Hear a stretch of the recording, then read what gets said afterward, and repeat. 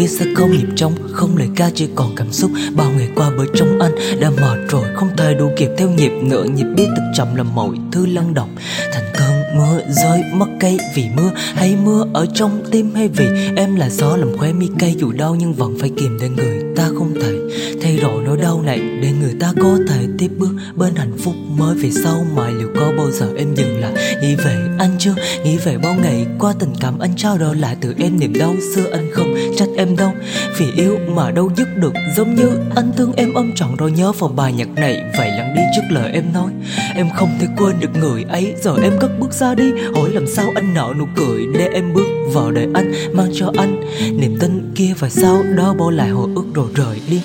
Chỉ thế thôi sao? Em nói đi chứ. Câu nói đó giống như bảo rằng tất cả thời gian qua là vô nghĩa vậy. Và rồi câu xin lỗi của em xin lỗi vì đã làm tổn thương anh. Không đâu, lỗi lầm không phải ở em mà tất cả là thuộc về anh. Vì yêu thật lòng nên tổn thương thật nhiều, vì anh không thể làm cái bóng để xóa đi vùng ký ức khắc tên cậu ta trong con tim em. Vì anh không đủ lớn để có thể mang lại hạnh phúc ấy. Vì anh quá nhỏ bé, chỉ là một hạt cát mang theo niềm đau của những người đi qua vứt lại mà thôi.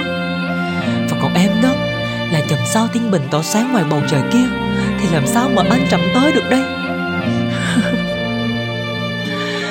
Và rồi một năm sau đó, em quay tìm lại nơi này, nắm lại đôi tay mà em đã từng buông năm ấy.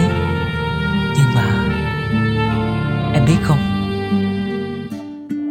anh cứ ngỡ đâu sau tất cả sóng gió ta trở về với nhau, trở về lại nơi bình yên biển xanh, trở về lại những phút ban đầu.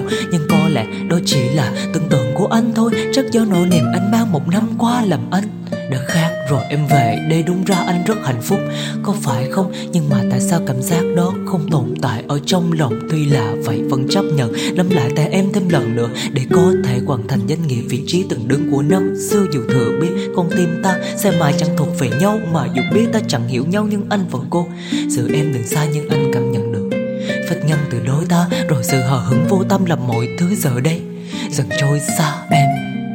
Em có thấy tiếc không? Anh không hối tiếc đâu, vì đã thương một ai đó thật lòng em biết không. Câu chia tay này anh nói ra, buông lơ mọi thứ, chấp nhận mình đau. Và rồi em sẽ chẳng bao giờ cảm thấy khó thở thêm một lần nào nữa đâu.